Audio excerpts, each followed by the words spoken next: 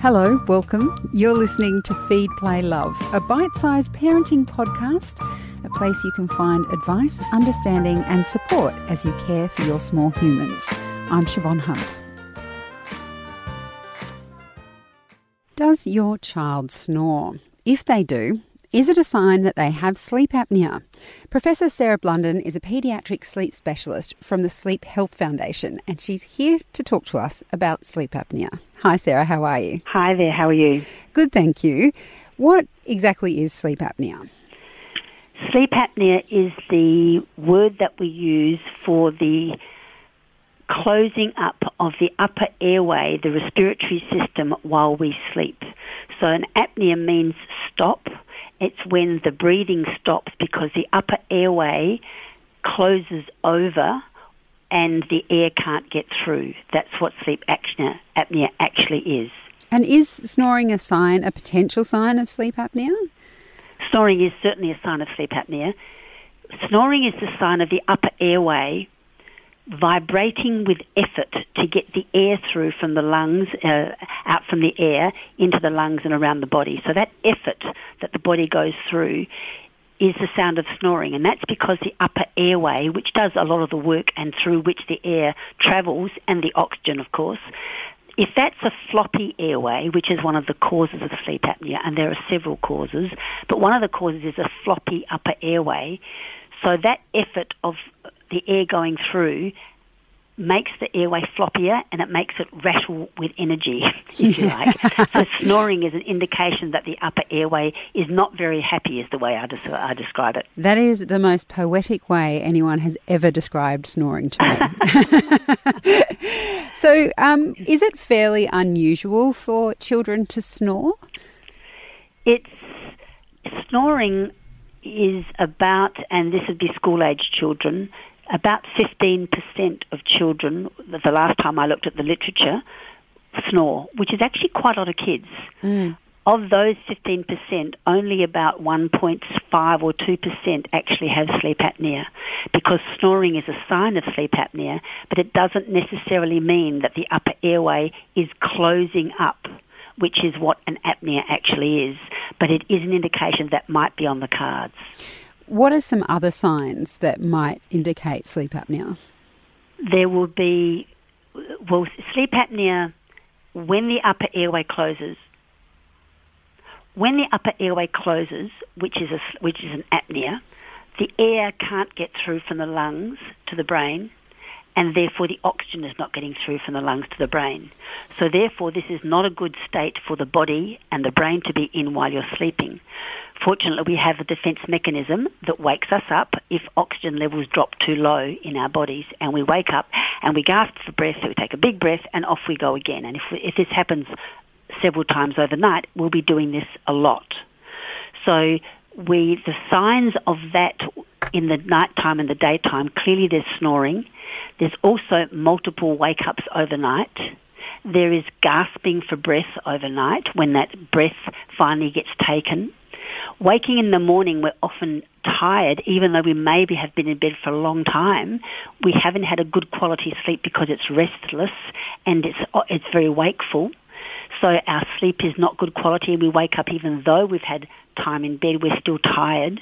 So daytime sleepiness is also a sign of sleep apnea because our sleep is not good. Often, and this is particularly when older children and older, maybe teenagers, you'll wake with a headache because your body's been working hard.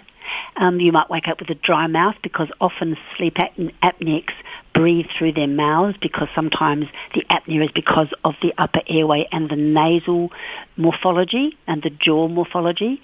So we sleep with our mouths open, that dries our mouth up, and we'll wake up with a dry mouth. So all these are kind of indications is there a cluster of symptoms here, and do I need to look at to see whether I have sleep apnea?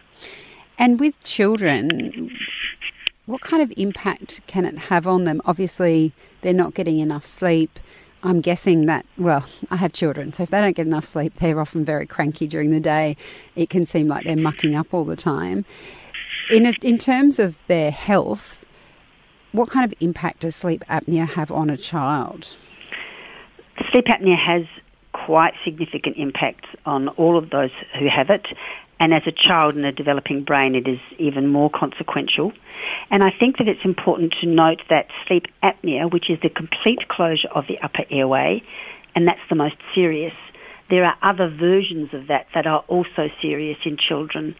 About 15 years ago, when I completed my PhD, I did my PhD in upper airway respiratory sleep disordered breathing. We thought that sleep apnea in children was only consequential when the upper airway closed over completely. We now know that that doesn't have to be a complete closure. In fact, we now know it doesn't have to be a closure at all. It just has to be quite a loud snore or sometimes even just a mouth breathe. So we now have to realise that there is a spectrum of severity of upper airway unhappiness that starts from a light snore to a more severe snore to what we call a hypopnea, which is a half closure, to a full apnea. Now, depending on how severe the upper airway problem is, depends on the consequences that happen to this child. But the consequences fall into really two main areas. There will be psychological consequences. There will be psychological, neuropsychological, and physiological consequences to sleep apnea or to upper airway breathing problems overnight, depending on the severity. That would start from a physiological issue, might be, as I said, poor sleep.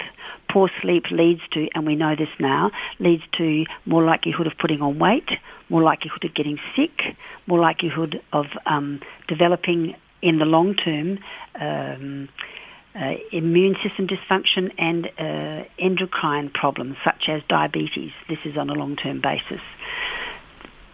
On a neuropsychological level, what happens when we don't sleep, as you mentioned, we don't get enough rest. Our brain doesn't get enough rest. Our brain needs to recharge overnight. It needs to consolidate memories. It needs to consolidate knowledge and information. So without good sleep, we don't remember well. We don't concentrate the next day because we're tired. If we don't remember and can't concentrate, our learning is compromised. We do have people with sleep apnea that have lower IQs for that reason. They have more likelihood of showing behaviours such as hyperactivity because the brain, the sections of the brain that needs the most sleep, which is the prefrontal cortex, also regulates behaviour, mood and learning. And so the prefrontal cortex can't cope with less sleep and then starts to overreact. Children are more frustrated, they're more aggressive, they're more impulsive, they're more hyperactive, they're more inattentive, and all of that leads to learning problems, performance difficulties. So the impact of sleep apnea on children is really quite significant. How do you treat sleep apnea? Unfortunately, in children, fortunately or unfortunately, the treatment for sleep apnea in children is usually enlarged tonsils or adenoids, and a surgery to remove the tonsils and adenoids in 80, maybe 85% of cases does the trick and allows the upper airway to be happy and let the air flow as it should be. So that's a surgical procedure, and it's not undertaken lightly, and it's not undertaken in young children. There are, for some children, particularly those with either extra challenges, children with global developmental delay or children with Down syndrome, for example, have high incidence of sleep apnea because of morphological changes in their upper airway system. And there are CPAP machines. These are machines that you can put over your nose and mouth that help the upper airway to stay open by pushing down air down the throat of the child. They're not very pleasant and they don't have a great success rate in children, but they are very, very effective in those children that don't respond to traditional tonsils and adenoid surgery. There are also some nasal canisters that you can put in. There's a whole range of other things. And there is now also, depending on where the problem of the upper airway is, it might be the nose, that might be a sinus operation, it might be a nasal spray, it might be the morphology of the mouth, and that might be some sort of dental device that can move and adjust the jaw, or it might be the machine, or it might be surgery. With children, I look at my daughter's tonsils, they look huge. And she's still small, and I could think to myself, oh, well, as she grows, her mouth will get bigger, her throat will get bigger, and maybe her tonsils won't be so massive anymore. What's the consequence of that for children? I mean, I'm assuming a child can't grow out of sleep apnea, or can they? That's a very good question. To answer your question about the tonsils, does the child grow into or out of them? They kind of do. Snoring is very common between the ages of 2 and 4 because the morphology of the jaw is growing differentially to the upper airway, as you suggest. So the upper airway hole at the back of the throat, if you like, is smaller compared to what it will be as they get older. So sometimes there is some developmentally appropriate snoring.